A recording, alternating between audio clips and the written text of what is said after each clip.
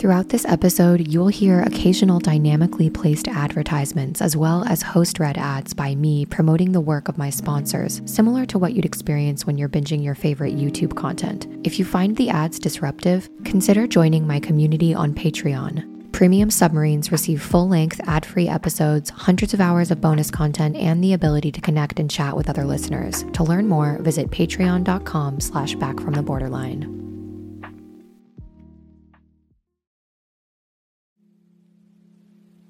Hi Molly, my name is Julia, I'm 32 years old, I'm a premium subscriber and I'm listening in from Stockholm, Sweden. First of all, I just wanted to say thank you for this amazing podcast. It has really made me feel less alone in my struggles, so thank you for that.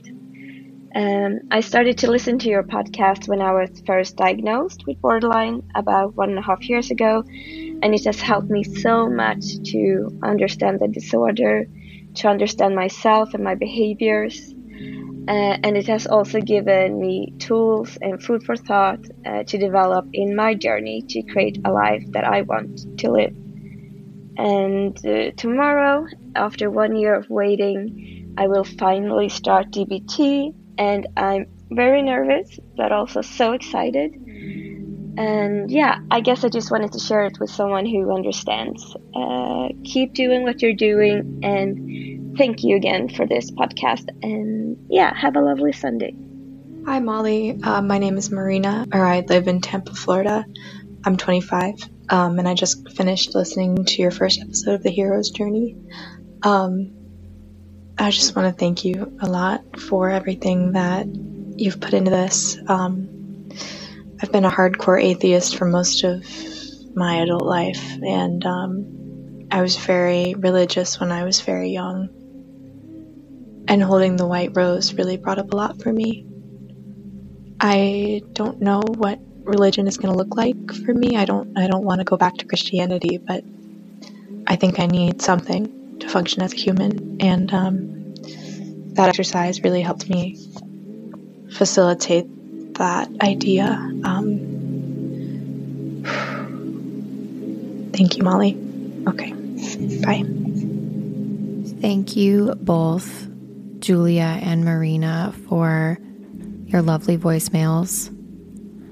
Julia, your voicemail filled me with so much joy, and I am wishing you lots of luck as you start DBT. I know how long the wait lists can be to get into those programs, so good for you for staying strong for that year-long wait, and I am honored that the podcast has been able to be a companion for you. And I love how you emphasize that the podcast has just helped you better understand yourself. It's given you tools to find your way on your own journey. The way you worded that made me really happy, because that's all I want for my listeners. I don't want you to find my way. I want you to find your way, because that's the only way that's going to stick. And Marina, thank you for sharing so vulnerably about your experience listening to the first episode of The Hero's Journey. So for those of you who aren't aware, for my premium subscribers, I've been walking them through step by step for like the last 10 or 12 weeks in a really in-depth series that I've been doing that really helps you more deeply connect to your intuition and your own sense of spirituality. It's really good for anyone who has maybe experienced religious or spiritual trauma, and for those who have experienced religion as something that has been used to shame or belittle you or make you feel like something is wrong with you. So if that sounds interesting, you can go to backfromtheborderline.com and click Unlock Premium Access and dive into those issues. But Marina, thank you for sharing that. And I can relate a lot to you because I experienced religion as something pretty traumatic when I was a little kid. And the fact that you shared that religion or spirituality is still something you're figuring out what it will look like for you, that's beautiful. Just keep going with that. You will find something that feels right. You just have to trust. And you said something that really stopped me in my tracks, and you said, I feel like I need something to function as a human. And by something, you mean like some kind of spiritual practice. And I agree with that. I believe that all of us have to have some kind of understanding that we are a piece in a big patchwork quilt, an important piece, but also just one of many. And we're connected to something bigger than ourselves. And you can find meaning in that in thousands of different ways and combinations. And you don't have to just take the prescribed version. Even Christianity is having this kind of like cool punk rock version of itself. If you haven't ever heard of Christian contemplative Christianity, I urge you to check it out. There are some people in the Christian religion right now that are dabbling with like mixing elements of Christian mysticism, Zen Buddhism, and more modern spiritual thoughts and coming up with something that's pretty cool. So that could be something that you could check out, but I never pressure anyone to take any kind of spiritual route because truly, in my own path, the right resources have made themselves available at the right times. So just trust and start maybe rebuilding what spirituality means to you and recognizing that you don't have to take the same prescription that's been given to you since you were a child. There's so much more out there. So we're going to dive into the main topic of today's episode, and that is the importance of trauma-informed approaches to mental health and what that means for you. This episode is relevant for anyone and everyone, especially if you are labeling yourself with any diagnostic label that is in our DSM, which is the Diagnostic Statistical Manual. That's a tongue twister. Say that 3 times fast. That's the book that's used to diagnose people with mental illnesses and disorders here in the Western world. In Europe and other parts of the world, they have something called the ICD-10, and it differs in various ways to the DSM. For example, in Europe, they refer to BPD as EUPD, which is emotionally unstable personality disorder. I hate both labels. And if you're a long-term listener, you will know that I am not a big fan of those. But if you are out there in the world trying to find quote-unquote solutions, cures, aids, and helps for your quote-unquote mental health, then you should be very well-informed and empower yourself with the knowledge of the different types of theories and approaches and frameworks that the people that might be treating you were trained in. And this might sound boring, but knowledge is power. And the average everyday person is not aware of the things that I'm about to share with you in today's podcast episode. And if you have a basic understanding of this, you are ahead of the curve in terms of your understanding of the medical model of mental health. And also you'll be able to better select for yourself mental health practitioners if you choose to seek treatment in that way. You'll be able to better protect yourself and advocate for yourself with professionals of all kinds. And it's just all around a great thing for you to understand. And I'm saving you a lot of trouble because to develop an understanding of this requires going in and diving into the research. And I'm able to distill this for you in a pretty succinct way. So I'm going to do my best here. Thankfully, I have the help of one of my favorite people on Instagram, Dr. Jessica Taylor.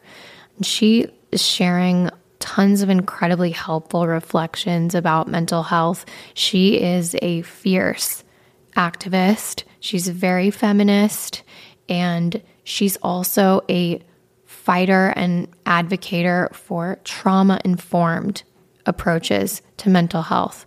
And so she posted this Instagram post, and I'm going to kind of go through it. We're going to talk about it and reflect, but I just want to shout her out because she's the one who put this information together and made it so nice for us to be able to discuss it today on this episode. So if you are interested in hearing more about what she has to say, you can follow her on Instagram at Dr. Jess Taylor. I'll also link her in the episode description. I have also read a couple of her books, which I loved. So highly recommend checking out Jess and her work and supporting her. So let's read the caption first, and then we'll kind of talk about it, and then we're going to dive into her post here. So the caption says, "Fancy some Sunday morning learning? You may be wondering why this guide includes information about theoretical frameworks of mental health and distress. And if you are, this may mean that you require more information about trauma-informed approaches. The term has been heavily used recently and is in danger of becoming a meaningless, toothless buzzword. The reason we must ensure that all leaders have a solid understanding of what it means to be trauma-informed is precisely because it is a framework of mental health. When we talk about being trauma-informed, we're talking about a theoretical and philosophical approach to understanding mental health, disorder, illness, distress, oppression, and abuse. It is one of several theoretical approaches. It's quickly becoming more popular, but it's not the most dominant approach to understanding human distress. The most common approach is the widely used medical model, which is dominant in all sectors in the UK and wider Western cultures and societies. Our NHS, policing, social work, safeguarding, probation, prison services, psychology, psychotherapy services, nurseries, schools, colleges, universities, charities, court services, law and legislation are all based on the medical model of mental health. It is vital that everyone is on the same page and understands what we're trying to do is move away from the medical model. So that's the caption. And she calls out a few really important things here that I think the average everyday person isn't aware of. As she listed that exhaustive list of all of the different types of institutions that are core to the way society is run and determine a lot of social outcomes, they are operating within a certain theoretical framework, which is the medical model of mental health. They are all part of the same school of thought. They all believe that mental health, emotional and psychological distress can be explained in the terms of medical definitions like disordered or chemical imbalances. But it's important to understand that this is just a theory. None of this has been proven by science, but it's a widely accepted theoretical framework that all of these important institutions adhere to and make decisions based upon. And what we can all agree with is that that's not working. More and more and more and more people are becoming mentally ill. More and more people are being diagnosed every year. Antidepressant prescriptions of psychiatric medications are skyrocketing. And it's not helping. Our teenagers in the world are getting more and more depressed. So we know that this theoretical framework has its limitations at best and should be thrown in the complete trash at worst. So your average everyday mental health therapist probably just had a 4-year degree, had 2 years of their master's program, and then did some practicing under the observation of another therapist, took a test, and now they're out there in the wild being a therapist. So I did about a year of my master's when I thought that I might want to become a therapist. And very quickly, I realized it was not for me. I saw all of the students I was learning with. This was an online university that will remain nameless. There were some horrifically racist and homophobic things being shared. A lot of these students that were studying to become therapists were saying really stigmatizing things about people with BPD.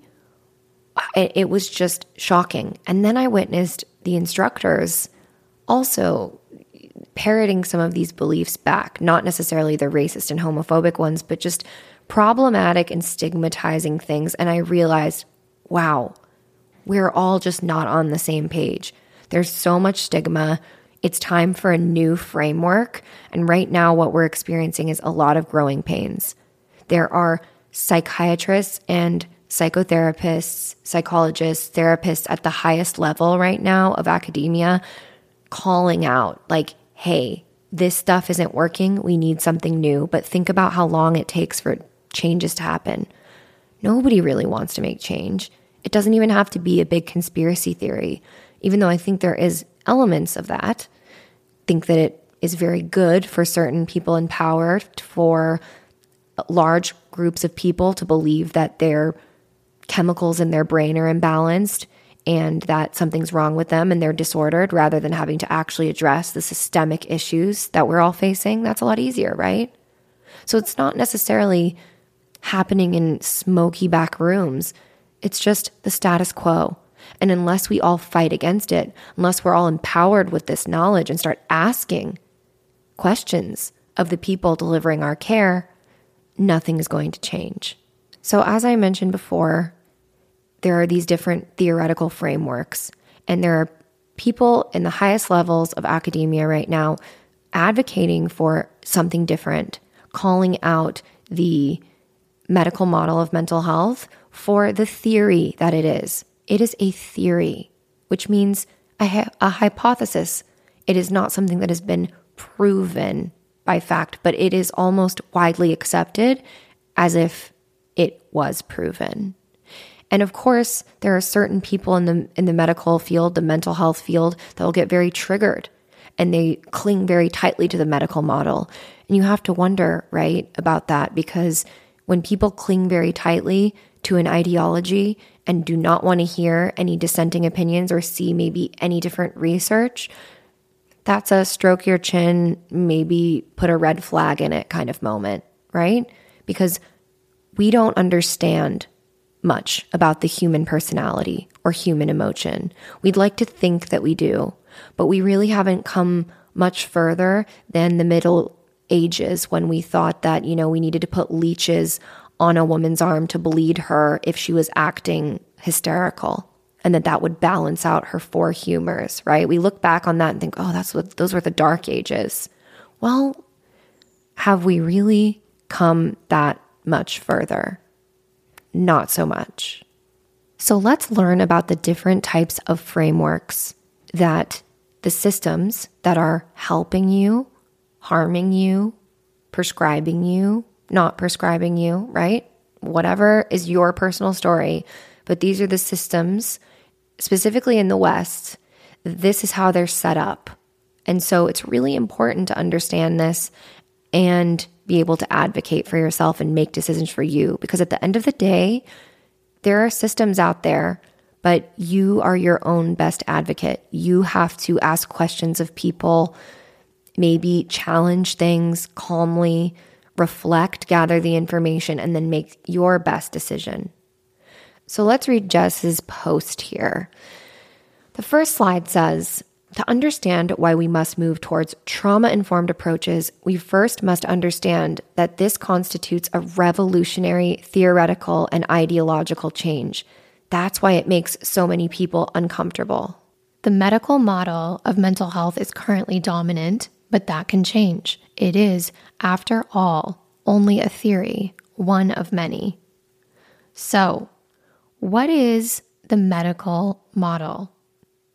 The medical model is shorthand for a theory of mental health, which suggests that a mental illness, disease, and disorder should be identified, treated, and managed in the same way as a physical injury, illness, disease, or disorder. This model describes and responds to mental illness as a set of mental disorders caused by or linked to brain diseases or defects which require pharmacological treatments, that's medications, to target presumed biological abnormalities. The medical model tends to assume that mental health issues are caused by biological and neurological issues in the brain. Some people lean towards brain chemistry explanations, and some talk about neuroscience explanations. Some talk about hereditary mental illness and genetics. This approach places the mental health issues and illnesses securely and exclusively in our brains. It posits that mental illness is just like a physical illness and should be treated as such. It is more heavily used in psychiatry, but it is now prominent in psychology and some areas of psychotherapy too. So, I've heard something recently, this isn't from Jess's post, but the connection between the medical model of mental health is dangerously towing the line very closely to something called eugenics.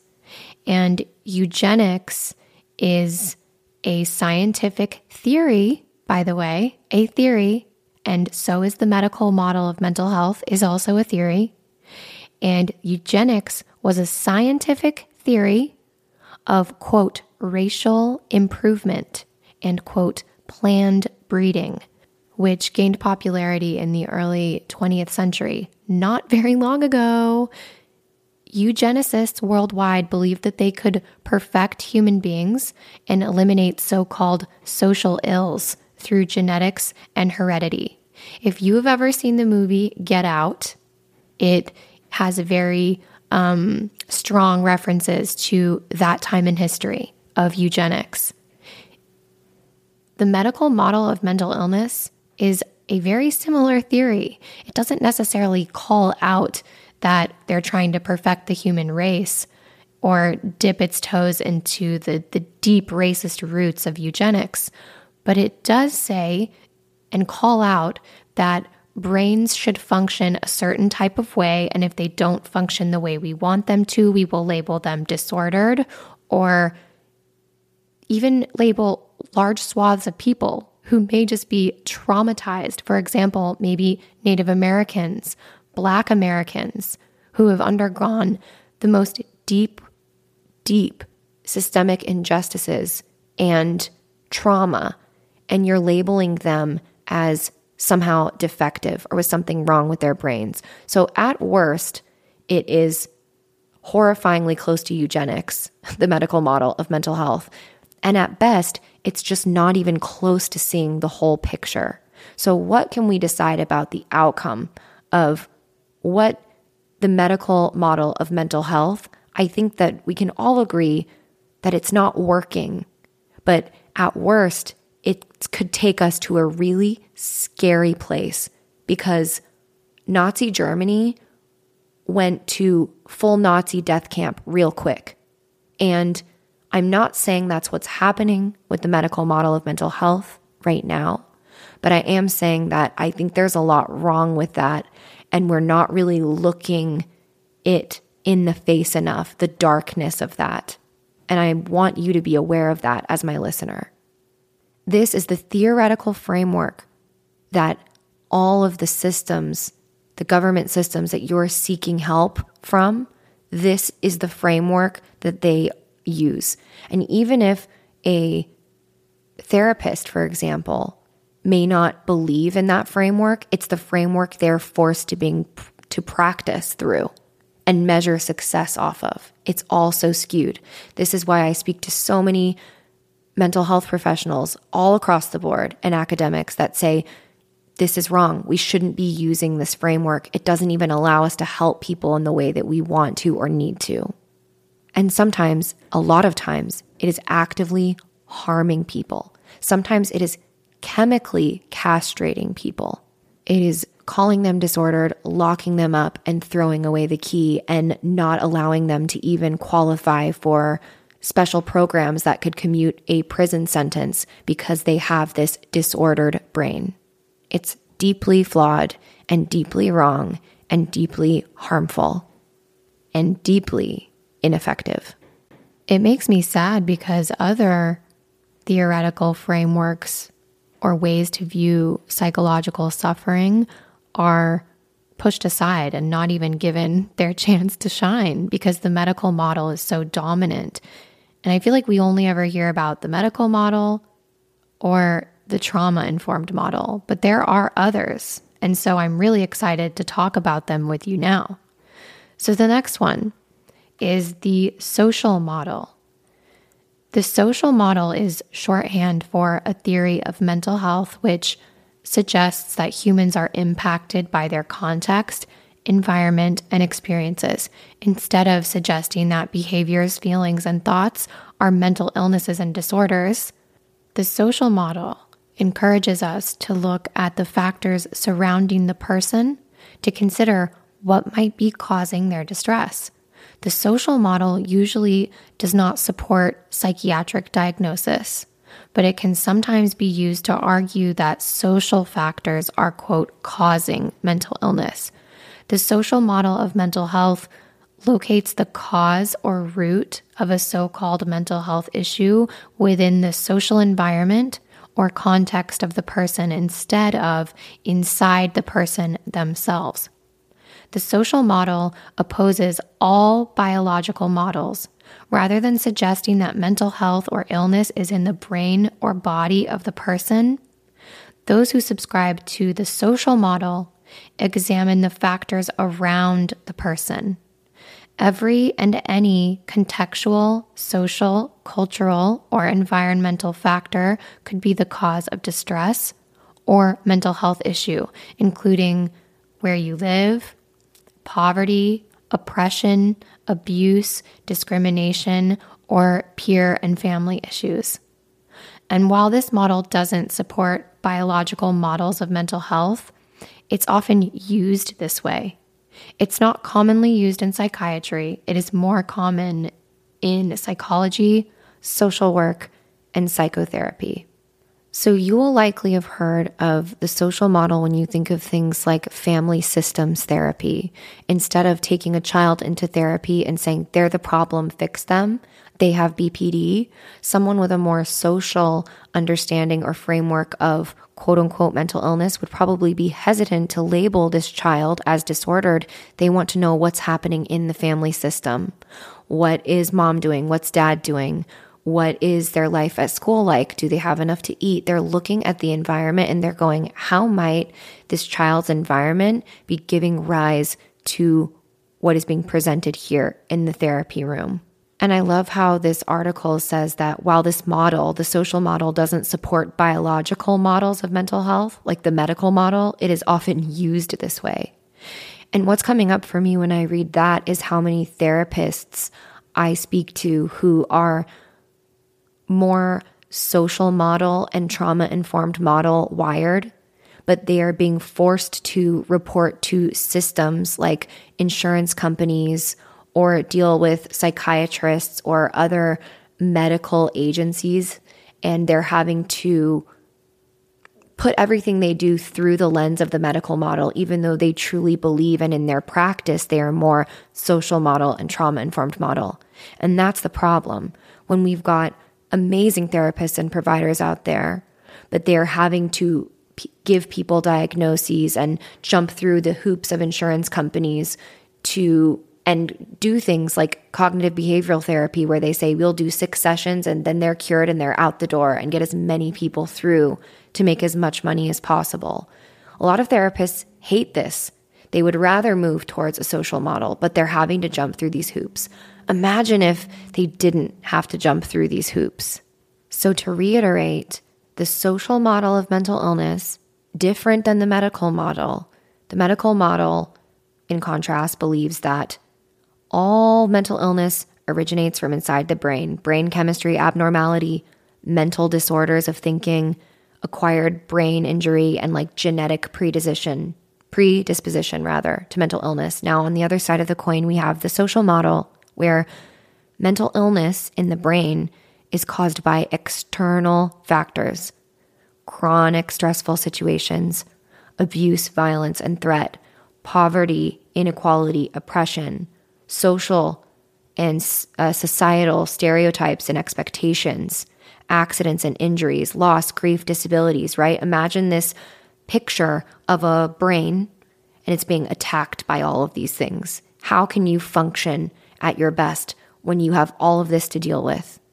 So understand that if you are someone who's gone into the office of a mental health practitioner and you've been like dead set on getting a diagnosis and you kind of feel this resistance, or even they say it outright, I will not give you a diagnosis, it's likely because they truly in their heart are believing more of a social trauma-informed, which we're going to talk about soon, model. They don't believe that your brain can be disordered, your personality can be disordered. They want to know more about you. They want to know what happened, what was the environment you were around. They're trying to help and use a different theoretical framework than the one you want, which is the tell me what's wrong with me, maybe give me a pill, pat me on the butt and make me feel better and make it go away. They don't believe in that because that model is actually not effective and it's being proven actively with research that it's bogus. So now let's talk about another model, the biopsychosocial model.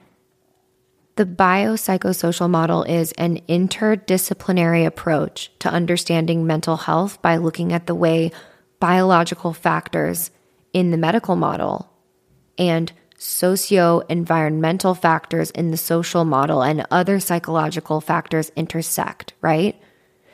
The biopsychosocial model of mental health was developed in part to address some of the gaps of a purely medical model of mental health. In 1977, a man named George Engel argued that the biomedical model ignored many other factors that could be contributing to mental illness. There are 3 domains, he believed, that explained mental illness. One was biological factors, genetics, brain chemistry, disease, brain injury. Then psychological factors, emotions, resilience, interpretation, vulnerabilities. And then social factors, which is life, trauma, and stressors, family and child experiences. So you see here, biological factors, psychological factors, social factors. Bio, psycho, social model. The original arguments were that mental illness was made up of complex interplay between these 3 domains, bio, psycho, and social, with many connections between and within them. However, as time has gone on, this model has become gradually more medical and biological, with the other intersecting factors being minimized. So imagine a little brain, unlike the one before, and with the biopsychosocial model, they still believe that there could be brain defects, imbalances inside the brain, but also being attacked by these social factors, and that's what gives rise to quote-unquote mental illness. And just like with the social model, the biopsychosocial model should be balanced. But unfortunately, it's not. Because again, all of the primary systems that really call the shots, the big corporations, unfortunately, that's what we're dealing with now. The APA, pharmaceutical companies, the people who put together the DSM, insurance companies, all of these big institutions are really numbers driven, and the medical model works for that. And even if we are claiming it's biopsychosocial, we're still waiting a lot more on the bio part, on the medical part, because it's the easy button. So that leaves us with the trauma-informed model. The trauma-informed model is an approach to understanding mental distress and mental health that considers that a change in behavior, thought, or emotion arises from past or current trauma. Within this context, trauma can be variable and dynamic.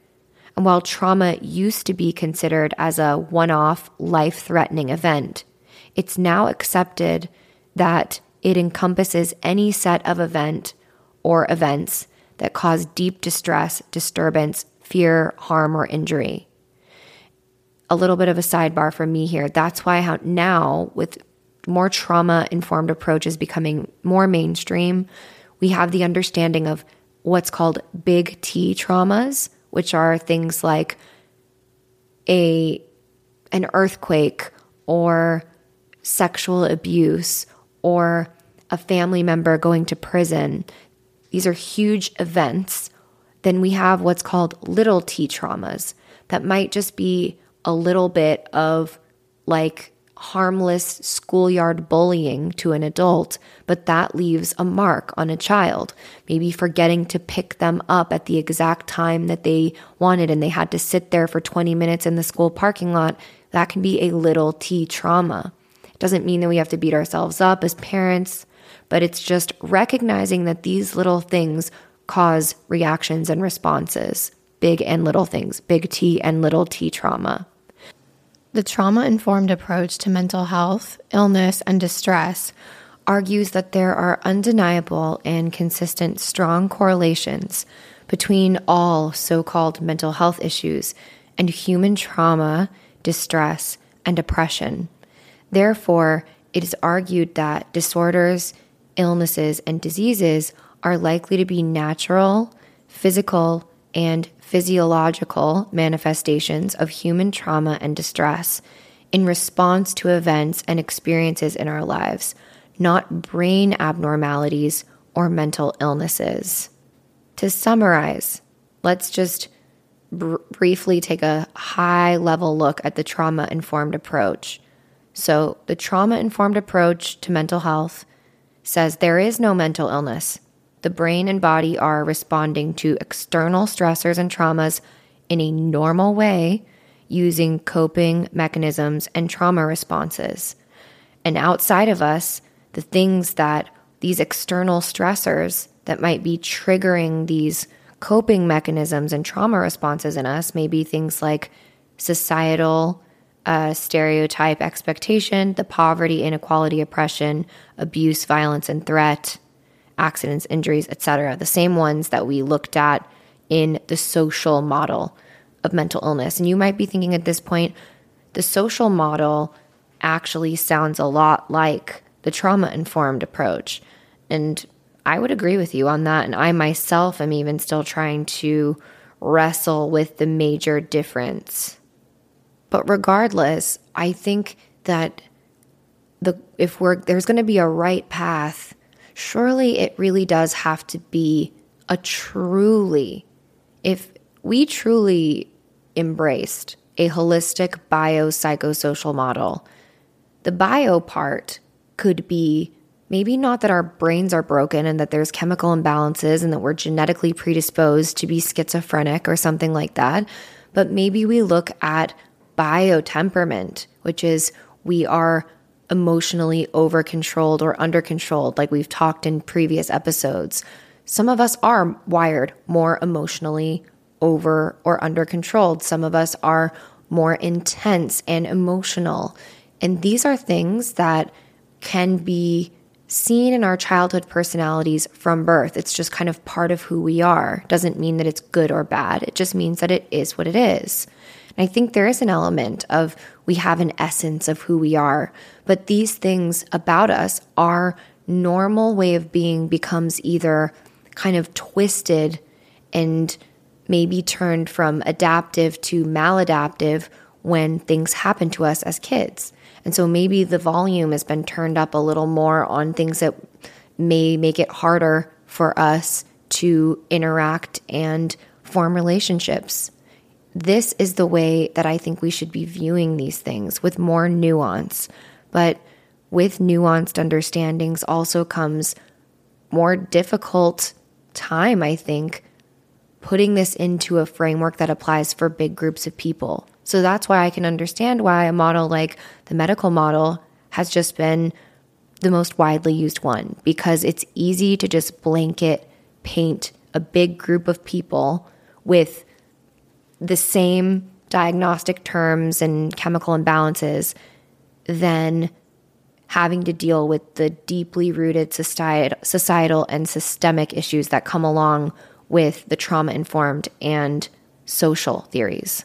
So in her post, Jess finishes it. The final slide, I believe, is saying this: the trauma-informed approach to mental health is the only one which completely situates the issues and difficulties outside of the human brain and in society, environment, oppression, violence, abuse, capitalism, and control.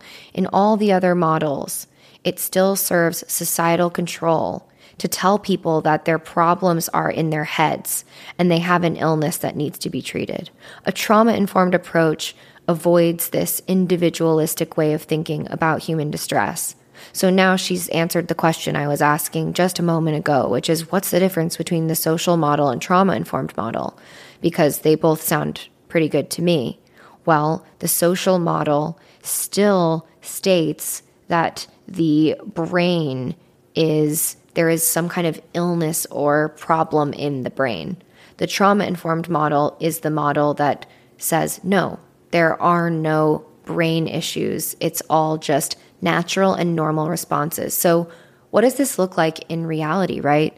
This would look like a woman who has maybe been sex trafficked since she was 14 years old, and maybe she slept with some really attractive looking guys, and so she didn't always hate the work that she was being forced to do, but sometimes she did, and maybe she was asking for it, but then as she gets older, she starts having some of these trauma responses. She starts feeling suicidal, right? And she goes and seeks help from a trauma-informed therapist, hopefully.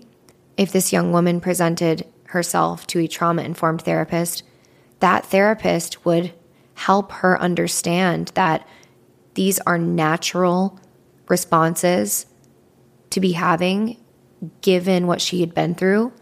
A trauma-informed therapist would help her understand that even if you enjoyed yourself or told yourself at the time you were enjoying yourself, you weren't old enough to make those decisions, and these adults were using predatory behavior. There's nothing wrong with you. You responded naturally and normally given what you had been through. A trauma-informed therapist would never say what someone who might be a hardline believer of the medical model might do. So if this same girl presented to a provider who was a hardcore medical model, maybe psychiatrist type person, would then prescribe her medications to correct a chemical imbalance that she was having in her brain, rather than asking her, what happened to you? That's why one of my favorite books that I've listened to, I say listened to because this one I listened to on Audible, I didn't read it, but it was called What Happened to You? And it's by Oprah and Dr. Bruce Perry. And this book is a very trauma-informed message behind it. It is focusing on asking someone, what happened to you?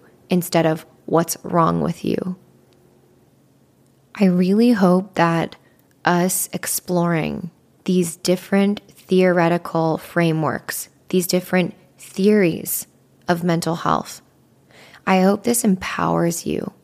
If you know anyone who is being treated within the mental health system right now in any way, if you have a friend who has a child experiencing mental health issues, if your child does, if you are yourself, share this episode far and wide with anyone you think it could help. This isn't just for anyone who identifies with BPD.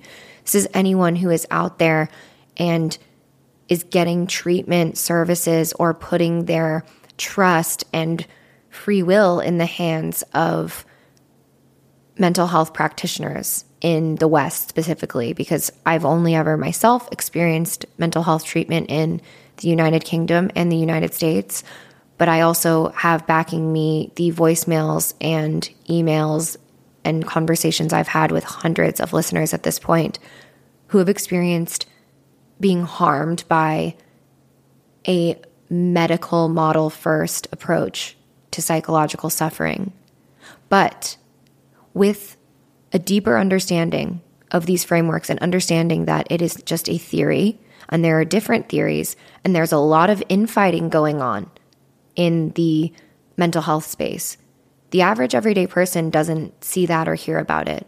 So to empower yourself with this understanding allows you to interview therapists, ask questions of the people that are responsible for your mental health care and treatment, and know when to walk away. There's no point in fighting someone, by the way, also on their ideology. If you disagree or you're hearing things being said by a mental health practitioner, ask curious questions, observe, listen, and then decide what you want to do afterwards. There's no point in trying to change the mind of another adult person. You can't change them, but you can listen thoughtfully to responses after you've asked questions and then make the best decision for your own treatment and health moving forward.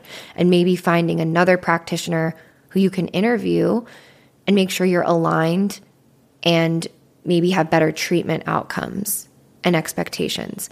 These conversations have to happen. We have to start demanding our mental health practitioners be more informed and stay up to date with the current research. But if we're not demanding it, if we're not asking the questions, then it's going to be really difficult for the hard conversations to happen, for change to occur, because it has to start small before it gets systemic. So you can do your part just by asking the questions and informing yourself and sharing this episode with someone who you think it might help. So I hope you enjoyed this. Share it far and wide. If you have a reaction or response, feel free to send me a voicemail to hear your voice on the podcast. You can do that on my website. Check out all the goodies on there. And I hope that until we meet again next week, you have a great one and you feel a little more informed now than you did 45 minutes ago. I get really passionate about this stuff. That's why I know that I'm doing something that I love. So thanks for being here with me today. Thanks for letting me be really spicy and passionate about this. And I hope you have an amazing week. And I look forward to seeing you next time.